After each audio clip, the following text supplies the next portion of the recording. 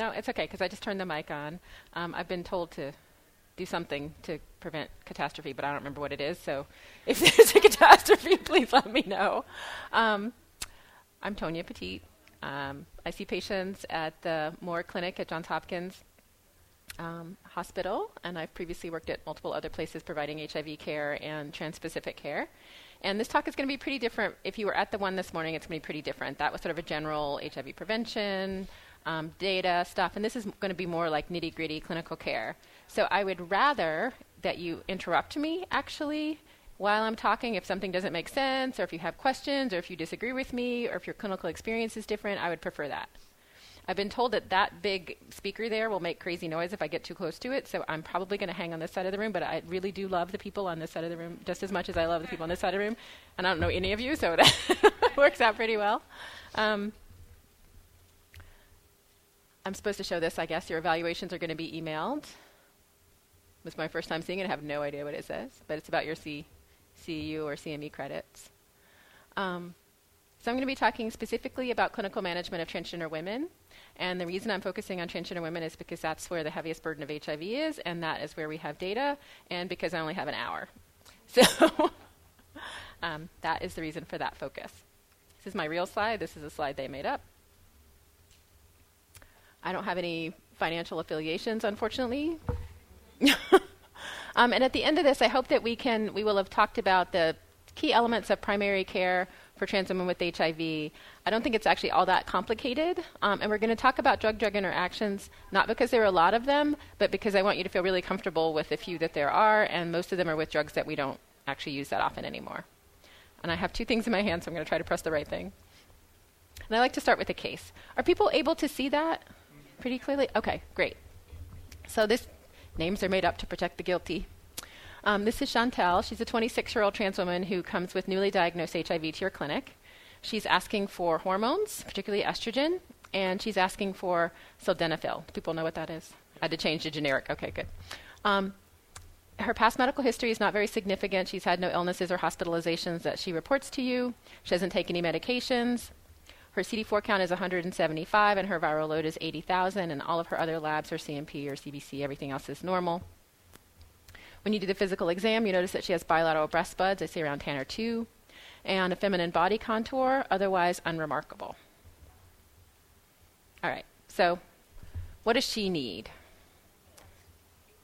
She needs HIV treatment. How about that? She's at your HIV clinic. She's not asking for HIV medicine at all, but she needs HIV treatment, right? Okay. What about in terms of primary care? What does she need?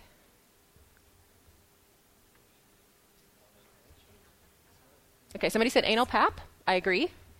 STI screening. STI screening. Great. How do you know she needs STI screening? How do you know she needs STI screening? She has HIV. Great, good. I love asking questions everybody knows the answer to. And she's using sildenafil, so she's probably having sex, right? Great. Anything else? Yes. Exactly. When I assess her for mental health, depression, substance use, the things you would do for all of your HIV patients. Great. Yeah, it's sort of HIV primary care mélange. How's that for a fancy word? Do you have any questions about her history? Anything that she presented that was slightly unusual to you or that made you pause? Yeah. Yes, so she's taking some meds even though she says she's on no meds. When did she start with hormones, right? So you might want a gender history. How long has she identified as trans? How long has she been on hormones? Where does she get her hormones? Good. You want to know about smoking status? Yep. And anything about her exam that surprises you?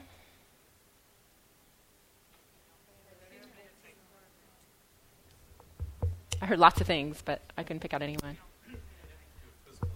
Yeah, so in your physical exam, she had bilateral breast buds and a feminine body contour, but she says she's not taking any medications, right? So somebody did point this out. So you might want to find out, how did this happen? Maybe she's not taking any medications. What other way could she get a feminine body contour?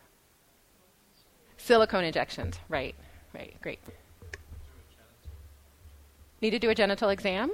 And what are you looking for in your genital exam? Okay.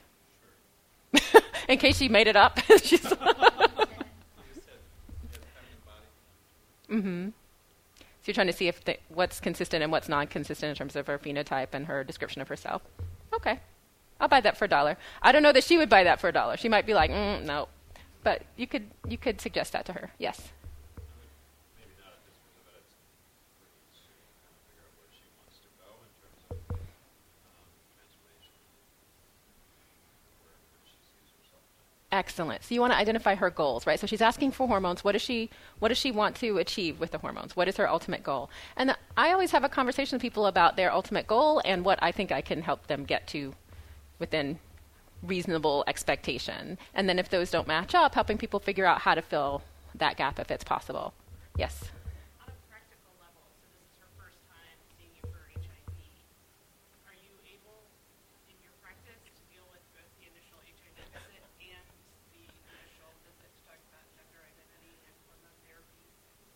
That's a great question. I love talking to people who are actually in clinical practice. So the question was, I have to repeat it for the microphone, but would you be able to handle both her HIV-related needs, primary care needs, and gender-related needs all in one visit? And it depends. Like if you have an hour, which sometimes I have, and she's not so talkative and she doesn't have a big medical history, maybe. But, if she had a lot of medical concerns, if she likes to talk a lot, if you have to go through a translator, for example, and it takes twice as long, there's all sorts of reasons why you wouldn't be able to cover it. So then you'd have to figure out how to prioritize. And so for her, what would you prioritize? What do you think she prioritizes? Right. Right, so she's prioritizing her hormones and you're prioritizing her HIV. So part of the art of medicine, right, is trying to figure out how much of the HIV can we talk about today and how much of her gender journey are we going to talk about today? Yes? I think if you ask her all those questions about her transgender issues and questions and needs, Mm-hmm. and then say, we're going to get to those, you need to do HIV, I think you'll just need to know that you're going to get there. Okay. And that you respect that. Okay. And that's like people, if you tell people you're going to get there, even if you don't get there right then they're more likely to go along with that than to be like, I'm not dealing with that today. Do you realize how low your CD4 count is? We're going to talk about that. You don't want to do that with people. But there are people who are completely impatient. They're like, I didn't leave with a prescription today, so I'm not coming back. So trying to figure out what kind of person she is, and she'll probably tell you. Yes. Mm-hmm. Exactly. So if you find out she's getting hormones on the street and you think that she's doing it in a dangerous fashion, which people typically are, then you might be able to do some harm reduction by prescribing or taking over her care. Yeah. Great. You guys don't need this talk. We're done. All right. So these are the things you basically have already said to me, written on a slide, that you want to talk about her history of gender interventions, right? When did she start transitioning socially? And we're going to talk a little bit about what tucking is if you don't know already. What kind of hormones is she taking? What dose is she taking? How frequently is she taking them? Has she been on and off of them, which is common for a lot of people? How does she get them? Does she use needles? And if she does use needles for injecting hormones, where does she get them? You want to find out if she's using silicone and what part of her body is she getting them? Where is she getting the silicone from? Does she go to pumping parties where groups of women come together and get injections from usually unlicensed providers? And it's really hard to think about harm reduction when we talk about silicone injections because there really isn't safe, loose silicone injection existing, right? So talking to her about maybe reducing, if she gets regular silicone injections, reducing the frequency, all other alternatives in terms of accessing the phenotype that she's looking for. You want to review her goals for gender transition, talk about psychosocial issues. We already talked about that. You want to assess her social support system. So she's 26. She might have started transitioning a long time ago. Maybe her family is supportive. Maybe they're not. Maybe she has a community of trans women that she really relies on. Maybe she doesn't. If you're aware of support groups in your area or even online groups that you can refer her to, that's always helpful for people who might feel isolated. And then you want to talk about safety concerns.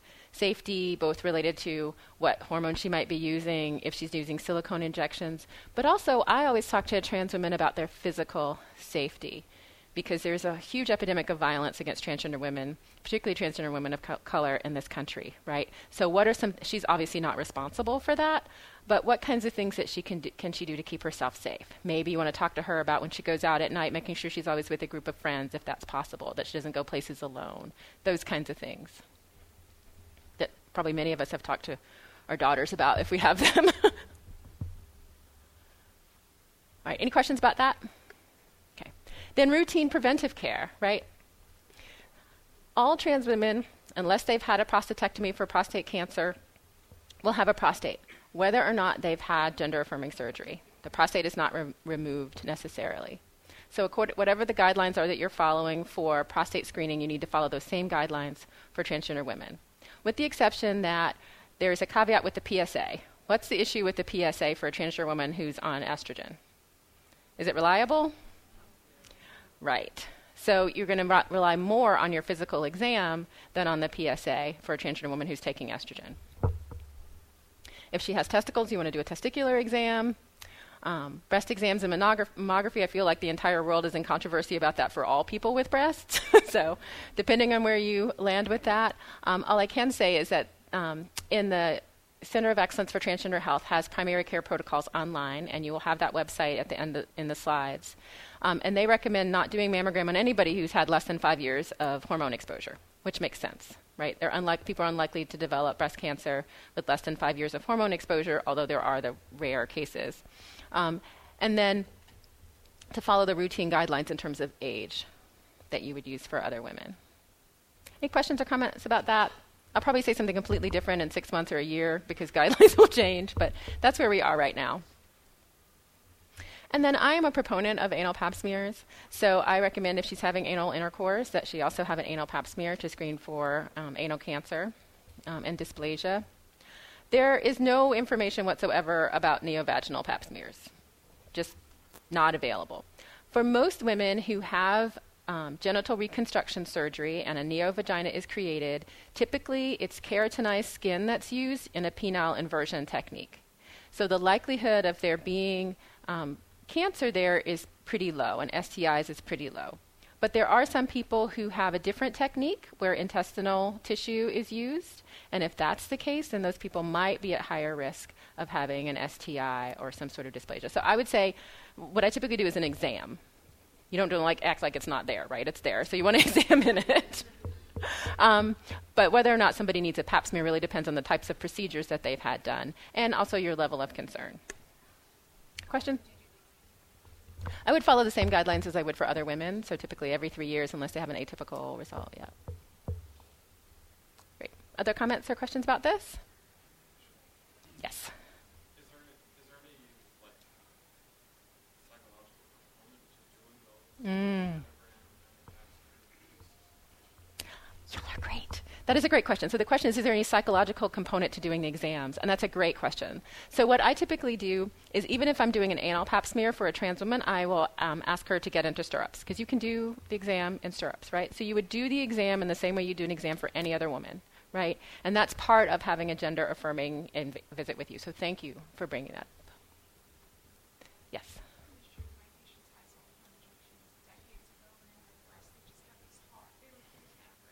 Mm-hmm.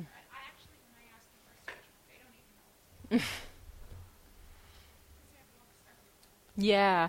So the point is that for some women who've had silicone injections many years ago, and maybe not even many years ago, it hardens. Sometimes it migrates around the body. It's really hard to do an effective physical exam, and it's hard to interpret sometimes the mammogram if they have those done. So that is just a fact. I wish if anybody has a solution to that. So a breast ultrasound will give you more information. It won't give you the same information as a mammogram. And maybe an MRI might be more sensitive. I don't know. I've never referred anybody for one.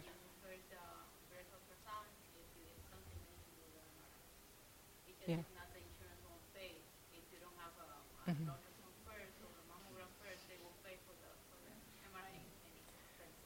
Do you find that the ultrasound is helpful in terms of screening for cancer or just screening for other abnormalities?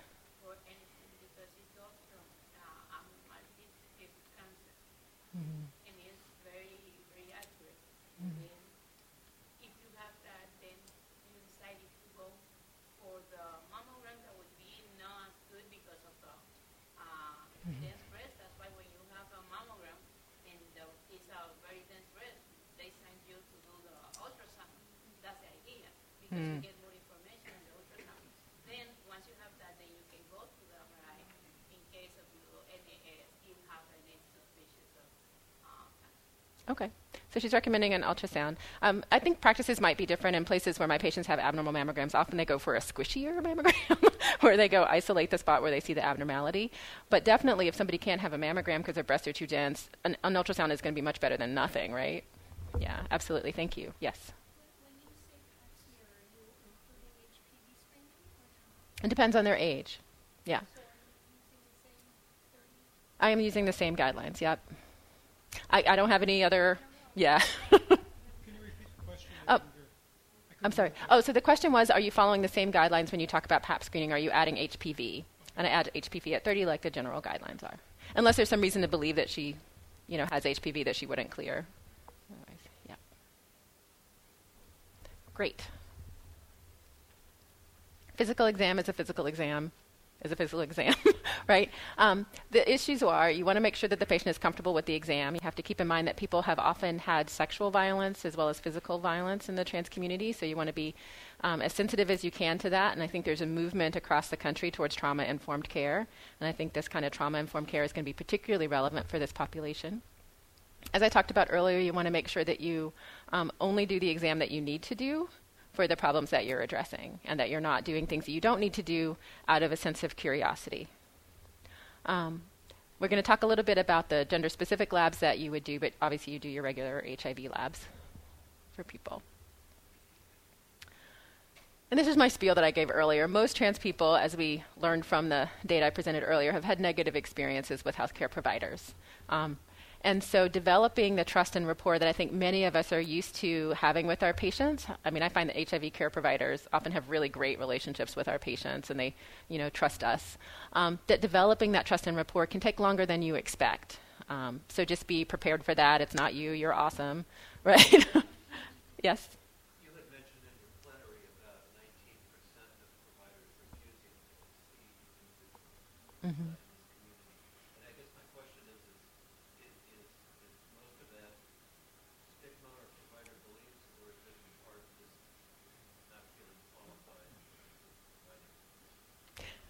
That is a great question. So the question is, the 19% of people who've been refused care because they're transgender, is it because of stigma or is it because people don't know how to provide that care? And I would say it's hard to tease out, right? That wasn't, followed through on in terms of qualitative research or further information. But I do think the two are intimately tied. I think one of the reasons that most of us don't get that education is because trans people are sort of invisible, or have been until recently. I think there's more attention. And so because they were considered, stigmatized, other, different. And so we don't get that training, and then we don't know what to do when they show up, right? Yes. I mean, I do think they're tied together, because I think if you don't learn how to do it, then you don't have to do it. Mm-hmm. So I think a lot of people just don't. I've had endocrinologists who I've referred difficult patients to who used because they didn't want to do it. It wasn't because they didn't know how. They were endocrinologists. Right. One would hope that an endocrinologist knows how to manage hormones. Yes. Yeah. Yeah, I think they are tied together. Yes. They're very tied together primarily because if people don't want to say that they're uncomfortable or they don't want to do it, it's much easier to say, I don't know, I'm not qualified. It's not you, it's me. That's not true. Because if you're a physician, you've gone to school, you've learned the capacity to acquire new information. Many of us have had to learn HIV management. You have to learn hepatitis C treatment as it's changed and continue to change. You have to learn about PrEP. You've learned a lot of new things. You just have to learn. Like you're here. I feel like I'm preaching to the choir in this room. Yes. Are there gender preferences that transgender women have or not regarding who does their exams and they prefer to be seen by men or women? That is a great question. Is there a preference for transgender patients for what the gender of their provider is? I've actually not seen research on that, so I can't give you a data-driven. I do a lot of qualitative research with the trans community in Baltimore where I live, and my impression is that people want somebody who's going to be nice to them and who knows what they're doing. And it doesn't really matter the rest of it. That's been what I've seen. Other people are nodding like that's been your experience too. Yes? You say pay attention to pronouns. Mm-hmm. So is it copacetic for the front desk staff, which is the point of first contact with the person, to say, how would you like to be addressed today, or is that not appropriate? I think that's great, and especially if they do it for every patient. I wouldn't pick out somebody that you think might be trans and then just ask that person, because because that's more stigmatizing. Yeah, oh, I don't have it in this talk, but there are examples of intake forms. It just has that on the form. So when the person comes in and they get those like 8,000 pieces of paper to fill out, that could be one of the questions. And then the person at the front desk will just have it in front of them and won't have to ask either. Yeah. Yes. From a personal perspective, I've noticed the more my doctor uses my chosen gender or name, especially during really less comfortable procedures, the better it is. Every sentence use the patient's name, gender. Yeah.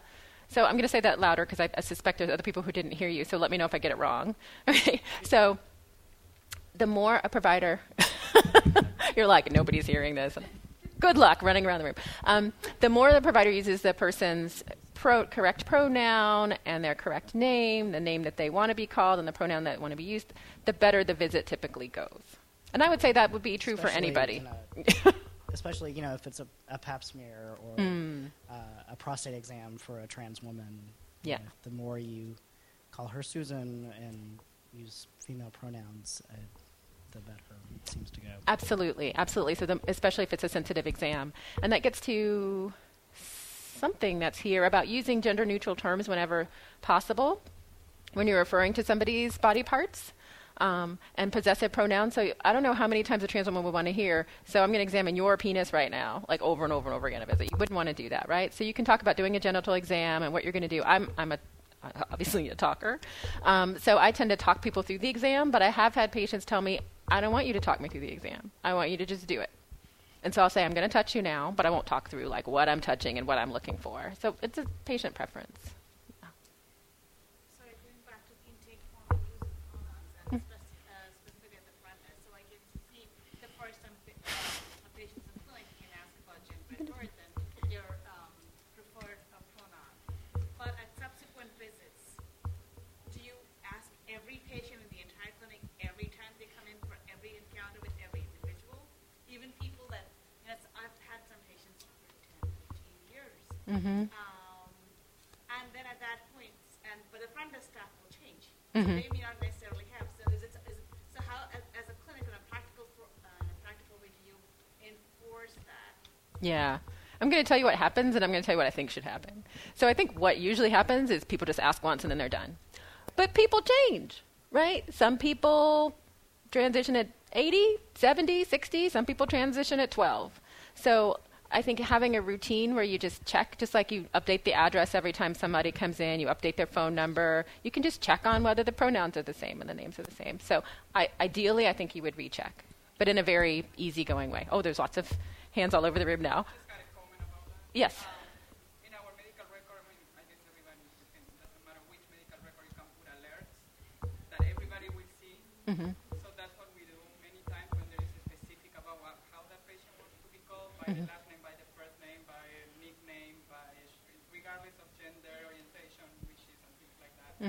Because of the turnover and the turnaround of people, and it might be somebody new that you don't get to tell, oh, that person doesn't want to be called by the first name, and then the person is screaming in the hallway because we called by the first name. Yeah.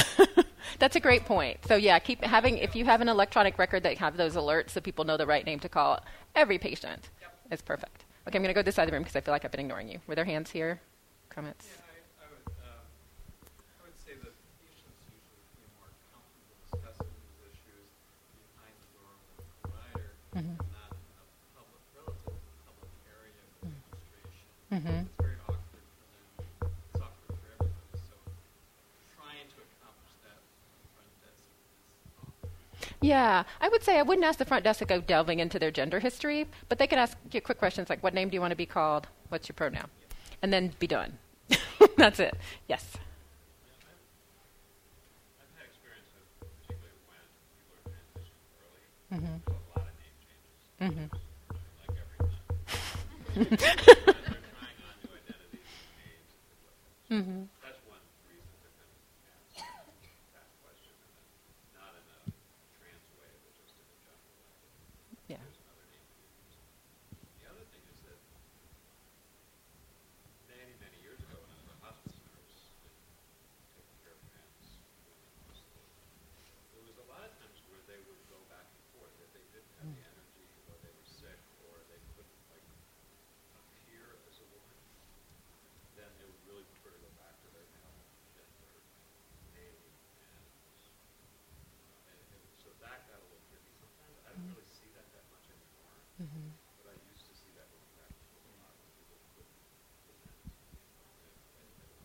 Mm-hmm. Yeah. Good. Can you just go back to the thing about your vagina and your breasts? Because I usually identify people's body parts as theirs. Yeah. So, I mean, it's just like a standard thing. And so I didn't quite understand the nuance of why that's a problem. So, for example, you identify as a man, and you're having a chest exam, and then you're with a provider who keeps saying, your breast, your breast, your breast. In our society, breasts are very feminized, right? And that might be a part of your body you don't want and you don't plan to keep for a long period of time. And to keep having them associated with you in that kind of way can be traumatizing for some people. Not for everybody, but just as something to keep in mind. Some people might not care. Yeah. What do you I just say, I'm going to do a breast exam now. And then I do a breast exam. Or I say, I'm going to examine your chest now. Yeah. Depending on the gender identity of the person. Right. Yeah. Y'all are asking great questions and making great comments. I feel like we should all sit in a circle and just share. So the stuff we've already talked about. I'm going to go over this relatively quickly because I'm referring to a document that already exists that you all have access to and is now many years old because time flies. So the World Professional Association for Transgender Health publishes standards of care that they update periodically. The most recent update was in 2011. And I just pulled out a couple of quotes from there to sort of to convince people who aren't in the room, because all of you are in the room here to do this. But that providing hormone therapy is a medically necessary intervention for many individuals, particularly individuals who have gender dysphoria. Hormone therapy has to be individualized based on that patient's goals, the risk-benefit ratio of the medications, the presence of other medical conditions, and the consideration of social and economic issues, right? So I just want to put that out there, the medically necessary part especially, because I think we get challenged with that a lot, like, oh, this is optional or cosmetic procedure, and for many individuals, it is not. And we have an increasing amount of data that draws associations between suicide and not being able to live in your correct gender presentation, right? So what you're doing if you're providing gender affirming care for people can be life-saving. So that's what I mean by medically necessary. Yes. In that it's medically necessary to diagnose somebody, but then is there anything else besides gender? Yeah, the new term is gender dysphoria. We used to, I'm just going to, this is being recorded, so shh. But we used to use another diagnosis, especially when it was almost every insurance company would deny claims related to gender dysphoria. But now there's, with the ACA and some of the rules, increasing rules about fairness and the lack of ability for many insurance companies to exclude, like this is now federal law, then you can actually use the diagnosis that you want to use, which is gender dysphoria, which you are helping to treat by helping that person's physical appearance align with their gender identity. So, yes.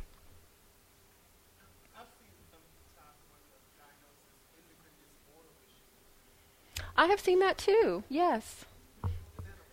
Yeah, I mean, I think it depends. I think that's more of a philosophical question, right? Some people feel like absolutely not. That is not the right diagnosis. But other people feel like it is an endocrine disorder, right? The person's endocrine system is not appropriate for their gender. And what you are doing is correcting their endocrine system to match their gender, right? So in that case, that's an endocrine disorder. Other people see it in different ways, and I feel like we could spend all day talking about that. But you can go to dinner or drinks afterwards. Yes. One of the things that's come up for us is that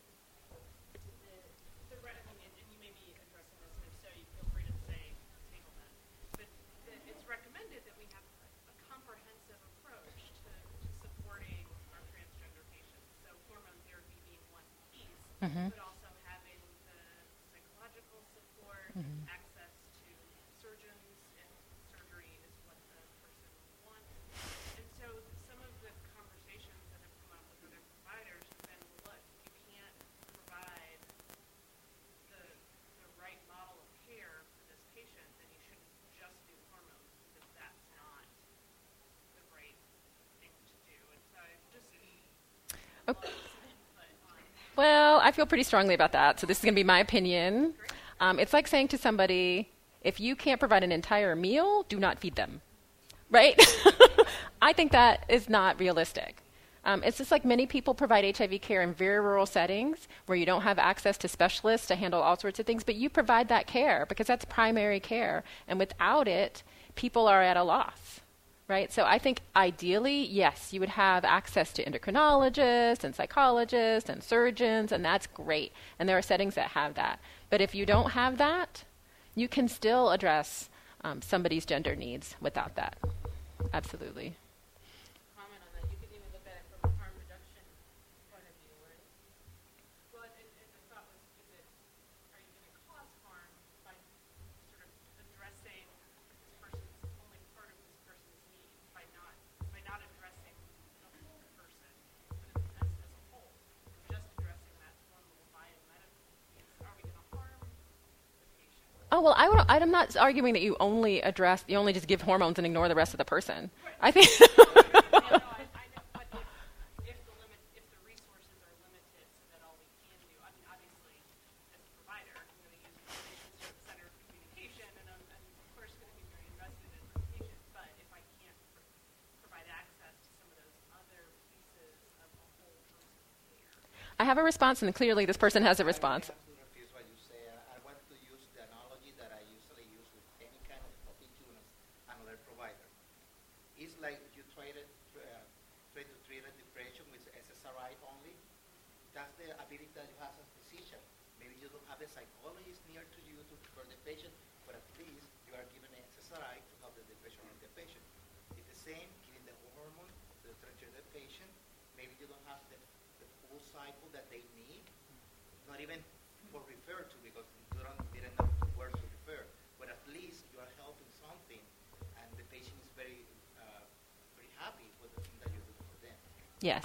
And I'm going to make one more comment, and then we're going to move on from this because there's like 30 more slides. No, that's okay. I'm just trying to like not have them come and beat me up. This also was a conversation you have with the patient, right? You can say, this is the limitation of what I can offer. This is what might be available to you in the world outside of here. Is that okay? And if they say, I would rather have this than nothing, then I think that that's a patient-provider relationship, and you're being honest about what you can offer, and they're being honest about what they need. And I think that's probably the best way to move forward. Okay. I kind of think about it. If I have someone with kidney failure and I talk to them about a kidney transplant, I can't give it, but I can educate them about how to go there. I can give them. Yes. Okay. She just said something that I don't even know what she said, but it's related to the microphone. Because of all the dialogue, we do need to capture it on the microphone. Okay. It's all being captured and it's important to the discussion. Okay. So I'm going to try to remember to repeat everything, and Or if you can repeat everything. I'll try to, because I don't really, I mean, maybe you're a sprinter, but I think you might have trouble by yourself getting throughout the room. Yeah. No, we'll do the best to cover everything we can. Okay, thanks. And if you can like kind of look for her for the microphone, that would be great. And I'm sorry, this is a workshop, so I thought maybe we'd talk to each other. I don't know. Okay. Responsibilities of hormone prescribers. This is all within the WPATH guidelines if you want to read it yourself. But obviously, if you're going to be prescribing hormones, you want to do it responsibly. You want to make sure that you do an initial evaluation. You want to discuss the expected effects. And this is part of the reality testing. Like, this is what we can expect to happen, and these are things that we don't expect to happen. You want to talk about reproductive options, right? So hormone therapy is not birth control. But if somebody is getting hormone therapy, they might have reduced fertility, right? So you don't want them to rely on it to prevent pregnancy, but you also don't want them to be wanting to have biological offspring in the future and not be able to. So to have that conversation is important. Confirm that they have the capacity to understand risk and benefits, which hopefully you do for all of your patients for any medical decision making. Provide ongoing monitoring. So don't be like, here's a prescription with 11 refills for some hormones. Good luck to you in life. Communicate with other providers. And I find that that's essential, even in urban settings that are theoretically trans-friendly, and there's lots of other referral sources, that if I'm referring somebody to a place I'm not familiar with and I don't know for sure that that place is trans-friendly, that I try to communicate in advance with the providers. Part of that, and I always, of course, get the patient's permission. But for example, if I'm sending a trans man for a pelvic ultrasound, that if I can, I communicate with the ultrasound provider that you're going to get somebody who's going to come in for pelvic ultrasound and they're going to be a man. And don't freak out and don't be weird and don't refuse to do the exam. right? And so I take the brunt of that conversation instead of the patient showing up and being like, I had the worst experience ever and I'm never going anywhere you ever send me again. So a little bit of that background work can be really helpful. And the last one, I had some people refer to it as the letter. Are you going to give me the letter? And I was like, what is the letter? So sometimes patients ask for a brief written statement indicating that they're under medical supervision for masculinizing or feminizing hormone therapy. And they use it for a variety of reasons. Sometimes you need to write a letter so people can get identity documents and things like that. But I did have a patient say that they needed it to go to the bathroom, which made me really sad. But people might ask for that, and I think being prepared to write it or having a standard is often helpful. So there's a microphone right near you, yes. Gosh, now it's going to be loud. I've had patients ask for those letters for their job, especially as they're transitioning. And I just am wondering about the approach, because my standard approach is I'm happy to write it. But if you present this to your job, you're opening the door for them to ask questions. Are you ready for that? Because once you've opened the door, they have information they can do whatever they're going to do with it, for better or for worse. Yeah, so a part of that is depending on where you are, right? Some places there are legal protections around gender identities, like Maryland just passed a law last year, so if an employer gets that letter and then proceeds to discriminate against the person, then theoretically they have legal recourse. Now, I don't know how many people have lawyers and money and all that kind of stuff to follow through, but theoretically. But most places don't have those kind of protections, and you're right, so you want to make sure that the person is ready. But I have that conversation for anybody who's beginning transition and is in a workplace, because at some point people are going to know, right? Like it's not a hideable thing when your gender is changing beyond a certain point, and have that conversation about who they want to tell, how they want to tell, what that means for them, what are some of the consequences. Just provide a space for them to talk that out. So this isn't open up a huge conversation, but just sure it won't. I've had providers tell me that they will not see a patient or provide hormone therapy without a psychiatric evaluation and a letter from a psychiatrist. I don't particularly do that unless I'm generally concerned about the psychiatric health of the patient, and do they need a psychiatrist in general? What are your thoughts? Yeah, that's a great question. I don't have to repeat them now because they're on the microphone. Okay, so I don't require a letter. So what happened for many years is the standards of care were interpreted to require that people have a letter with a diagnosis of gender identity disorder or gender dysphoria before they could receive hormones. Many places, and even if you read closely the standards of care, suggest that it's helpful to have psychological support when transitioning. And obviously, if somebody has a psychiatric illness that needs treatment, you want to make sure that they have access to those services. But it's not a requirement. If the person is an adult and able to make adult decisions and give informed consent, then that is enough for the person to know. And obviously, you have conversations and make sure people understand the consequences and think about it in all the realms of their lives. But I expect that most people have been thinking about their gender long before they got to you. So, yeah, it's not a requirement that I have. Yes.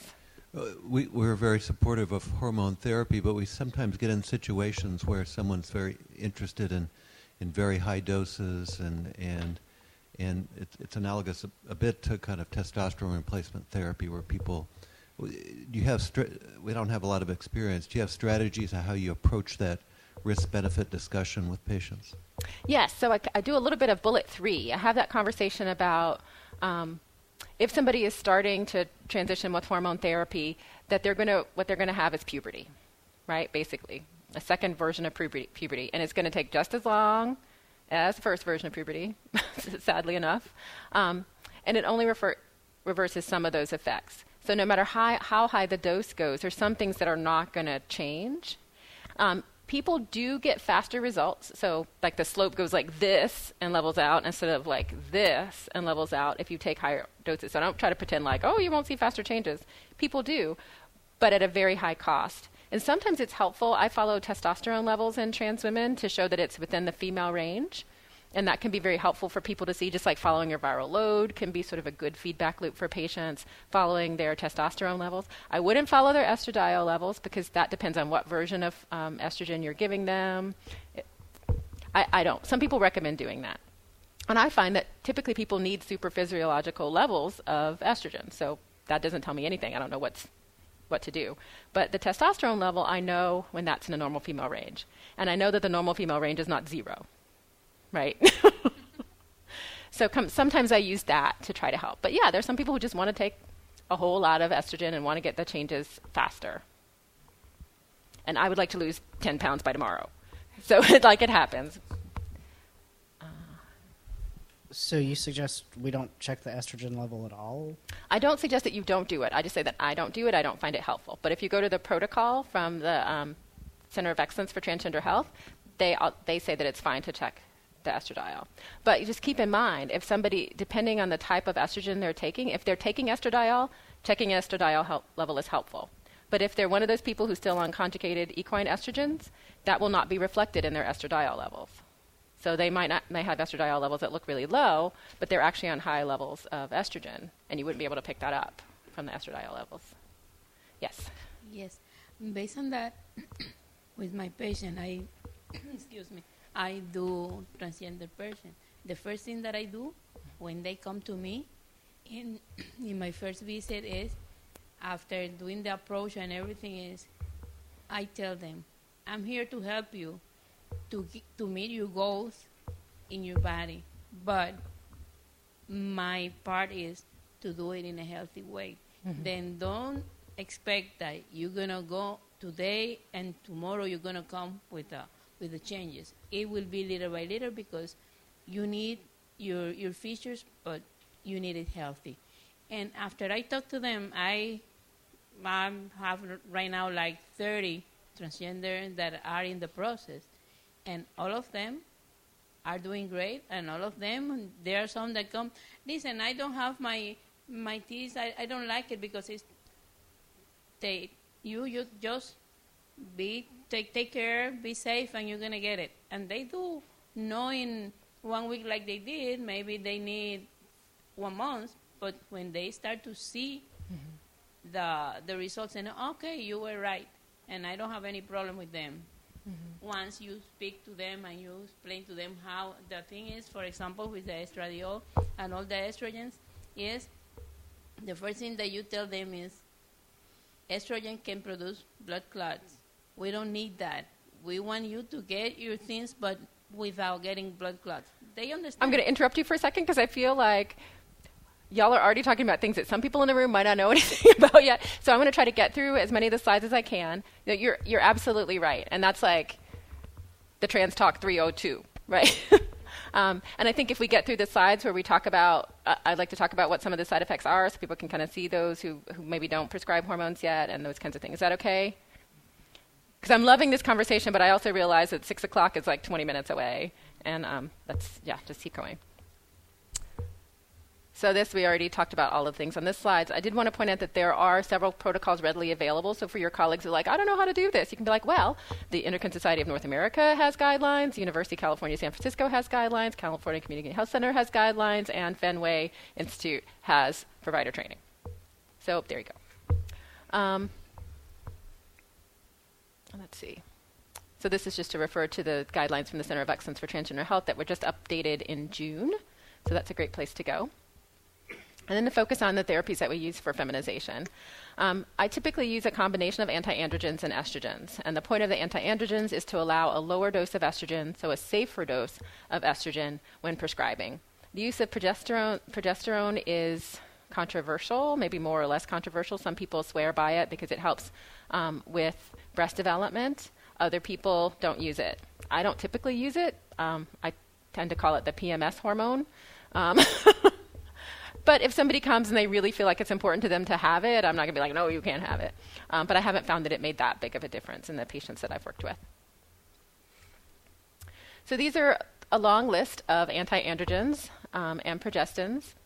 The first 3 are anti-androgens, and you can see the starting dose, the average dose, and the maximum dose that are recommended listed there. And I think you will all get a copy of the slides. Yeah?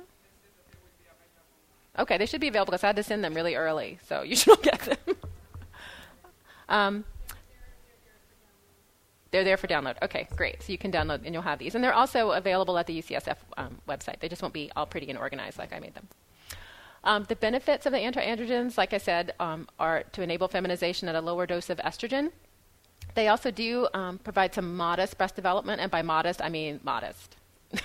You're not going to get like double D breasts from using spironolactone. It does soften the facial and body hair typically. If you use spironolactone, which is most commonly used because it's dirt cheap and it's been around forever and we know the side effects of it pretty well, you want to watch out for hyperkalemia, hypotension, and drug-drug interactions. And spironolactone is contraindicated in renal insufficiency and elevated potassium, obviously, and you wouldn't want to give it if somebody's on an ACE or an ARB for hypertension. Okay. Progestins, like I said, some of the benefits are mild central anti-androgen effects, some improved breast development anecdotally, and improved libido or mood anecdotally. And I mean anecdote like somebody told me, because I've never had a patient who told me that. That could, of course, be because I don't use it. So caveat there. Some of the risk are mood disturbances, potential direct androgenizing effects. So people who have had women on Depo-Provera, have you had some complaint about androgenizing? Right. So that's kind of the opposite of what you're trying to do. Some concerns about increased cardiovascular disease risk, and it's contraindicated in people who have cardiovascular disease already. These are the estrogens that are available to use. Conjugated equine estrogen is Premarin. It's not preferred because of the increased risk. Everybody heard about the Women's Health Study and concerns about conjugated estrogen. So I typically use an estradiol. And it comes in an IM forms, 2 different IM forms, an oral form, and a patch. Ethinyl estradiol is the kind of estrogen that you find in birth control pills. And I find that especially internationally, and people come to you from other countries, might be using oral contraceptive pills for feminization. It's incredibly high risk for thrombotic disease, so it's not recommended. And if you can switch that person to another form of estrogen, that can be a very important harm reduction activity. People like it too because it's much cheaper, but not safer. I'm sorry.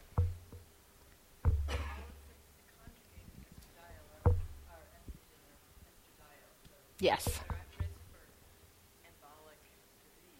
Oh, no, it's different. This is 17-beta estradiol, and this is ethinyl estradiol. And that's the, yeah, thank you for pointing that out. Yeah, I should have said that. I'm sorry. So you want to make sure it's a 17-beta estradiol, the kind that you use for menopause. Right, okay. Other questions or comments about this? The doses are listed there. Okay. The desired effects, obviously breast growth, although most people usually only get an A to B cup. Some of that depends on when they start, how high the doses are that they take, and their genetics, right? So if every woman in their family has an A cup, it's unlikely that they will start estrogen and suddenly be double Ds. Just let people know. There is some redistribution of body fat, softening of the skin, decrease in body hair, although it won't stop all body hair growth. So if they have like a furry trunk, they might need to do something about that because estrogen is not going to change that. It can slow or stop scalp hair loss if they have male pattern baldness, but it will not cause the hair to grow back. It does typically result in a more favorable lipid profile with higher HDL and lower LDL. There is also testicular atrophy and loss of fertility, so that's why that discussion about reproductive planning is important. Loss of erections and decreased libido is very common. Decreased upper body strength, some emotional changes, and weight gain are also very common. This one I think is really handy, and I usually have a printout of this that I show people and I talk through in the office, and it's available in the Standards of Care, the 7th version, because it tells what to expect, when you can expect to start seeing those changes, and when you'd expect to see the maximum effect. And this is consistent with what the person in red, I don't know your name, had mentioned, that helping people to understand the earliest you'd see almost anything would be 1 month, and the first thing you see is no longer having spontaneous erections, which is not what anybody ever comes to me saying. Like, please, can you get rid of my spontaneous erections? Never. So the desired changes usually take about 3 months before you start seeing some changes, and sometimes as long as 6 months in some people. And then it can take as long as 5 years to get the maximum effect. So that's important so people can sort of plan and be realistic about what to expect. There's a comment over here.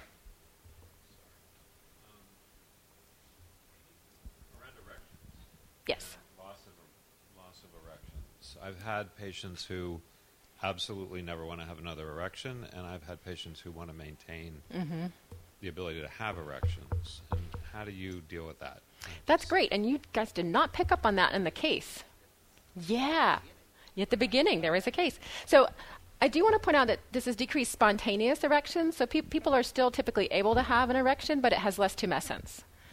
So they're softer erections. For people who want to maintain erections, I typically talk to them about why. Maybe they have a partner that they want to penetrate. Maybe they're engaged in sex work and that's part of their livelihood. And I want to know that because then I want to talk to them about decreasing their risk of STIs or transmitting HIV, things like that. But then, for any other human being that came to us asking for this medication to maintain erections, I think at this day and age, most people would provide that medication. So I wouldn't see any reason not to provide it for a trans woman. My general stand. Okay. There are risks associated with estrogen therapy, the biggest one being thrombotic disease, right? So that's a conversation I have with every patient. There are other risks that are listed there that you could probably just look up in the package insert of the estrogens. So I won't go over them in a lot of detail. I do want to point out that there isn't any data on increased risk of breast cancer specific to transgender women. Right, and if you think about lifetime exposure of estrogen, even if people start transitioning early around adolescence, their lifetime exposure to estrogen is going to probably be lower than most women, although they might have a much higher spike of exposure when they start therapy. Yes. Quick question. Do you have rules or expectations for your patients around smoking cessation as doses go up? Oh, good. Thanks. You read my mind. Yes. So part of what we talk about in terms of reducing their risk for a clot, and a clot, you can talk through what a clot is like. It's horrible, right? Your leg swells up. It travels possibly to your lungs. You can't breathe. You die. Those are not things that people typically want. I don't try to scare people, but just to be realistic about what a blood clot really means. Because we're all medical people. We know when we say blood clot that it means all these terrible things. But people in the general population are just like, a clot. It doesn't sound like a big deal. So making sure they understand what that means. And that importance of using the minimum effective dose. If somebody's over 40, I typically will add a low-dose aspirin if that's feasible in terms of their other medical conditions. If they're a smoker, I will recommend using a patch. People don't typically like that because what happens with a patch? It's the slow process, right? And I encourage people to stop smoking. I do know some providers who will not prescribe estrogen unless the person stops smoking. That is not a practice that I have because I find that when you tell people I'm not giving you hormones unless you stop smoking, they either lie and say they stop smoking or they get hormones on the street. So I would rather have them come in and be monitored than to have them get hormones on the street or lie. And I'm not a person who's going to run around and get urine coating on people. That just seems like a lot. It is important that if they're going to have surgery, including gender-affirming surgery, that they stop their estrogen 2 weeks beforehand. This can be hard for people to do. So talk through why it's important that they're going to be immobilized and the risk for clots go up and they'll be able to go back on and all that kind of stuff is important. There are very few absolute contraindications to giving someone estrogen. And I'm on a listserv of providers who provide care for transgender people. And it feels like every year or so there's like a blip of conversations about who you would and wouldn't give estrogen to in terms of these list of contraindications, relative and absolute. If somebody has an estrogen-dependent cancer, I'm pretty much not going to give them estrogen, right? If they have a current embolic disease, like they're walking around with a clot right now or they're on anticoagulation, I won't give them estrogen. An end-stage chronic liver disease. Relative contraindications are when we talked about smoking. There are different feelings about that. Uncontrolled hypertension and diabetes. A desire to maintain fertility is going to be really important because you can't guarantee that that person's going to maintain fertility. So if they have money and options for freezing sperm and things like that, they might be able to do that. But that's something to have a conversation about. The controversy is around people with a history of a clotting disorder, right? If they have a clotting disorder that's not related to estrogen and they've had a clot in the past, would you give them estrogen? And I see people on both sides of that, like, well, if we can manage their high risk for clots, then we can give them estrogen, and it's such an important part of people's well-being that I'm willing to do it. And I see other providers who are like, if that person has a clot and dies, I'm going to feel horrible for the rest of my life, so I'm not going to do it. I'm agnostic. I haven't really had anybody come to me who's had a clot and said, hey, give me estrogen, so I haven't had to face this, so maybe those of you who have might have something to say about that. But it's under relative contraindications. They have hyperprolactinemia, untreated or treatment-resistant depression. For whatever reason, you'd want to manage that. And then migraines. I'll get back to you. Hold on, yes. I find the fertility issue difficult, especially in someone who's really young. Mm-hmm. They just don't know. Mm-hmm. And they know they want to get hormones, but they can't really commit to never wanting to have children. I find that a difficult discussion. That is a really difficult discussion if somebody is young and they're not sure if they want to have kids. And I think all you can do is talk about informed consent. And I typically, in most of the practices that I've worked in where there's a lot of transgender patients, had an actual consent form where I made sure that I listed out, so I wouldn't forget, I listed out all the things that we talked about in terms of risk and benefit, that they had a chance to ask those questions, and then they signed. Does that help if 10 years later the person really wants to give birth? But not everybody who wants to give birth is able to give birth anyway, and there's other ways that people have children. So I think that's part of the discussion that you have, and it is a tough spot. Yeah. And then you had I just was wondering about chronic liver disease, like Hep C or Hep B, if they're not in stage. Yeah. There's so many people with chronic liver disease that I don't use that as a contraindication. If their liver enzymes are 10 times normal and out of control, that would not be somebody I'd start estrogen in, but then I'd want to address whatever that was. But yeah, chronic hepatitis B or hepatitis C, hopefully being managed. Yeah. So I boiled all that down to one slide. So most trans women who are getting hormone therapy for transition take estradiol somewhere between 1 to 6 milligrams a day, probably closer to the 6 end. And spironolactone, because in our practice, people are often uninsured or their insurance won't necessarily cover some of the more expensive medications. Spironolactone between 100 and 200 milligrams a day, or in divided doses sometimes, or finasteride, and people can get that. So let's see if we have time to talk about Monica. So we have 3 minutes. So we don't have time to talk about Monica. But what I did want to do is talk about, there is a summary. There we go. Here's the take-home point. The DHS guidelines has a whole table in the back of drug interactions, which I think is amazing, and you can word search it if you look at it online for whatever drug you want instead of going through the 9,000 tables.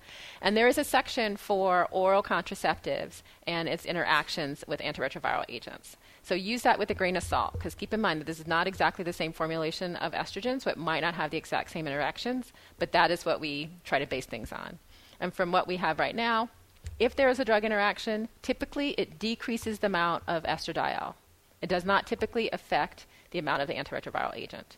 So what you might need to do in terms of dose adjustment would be of the estrogen, not of anybody's antiretroviral agent. And I think I'm going to stop there.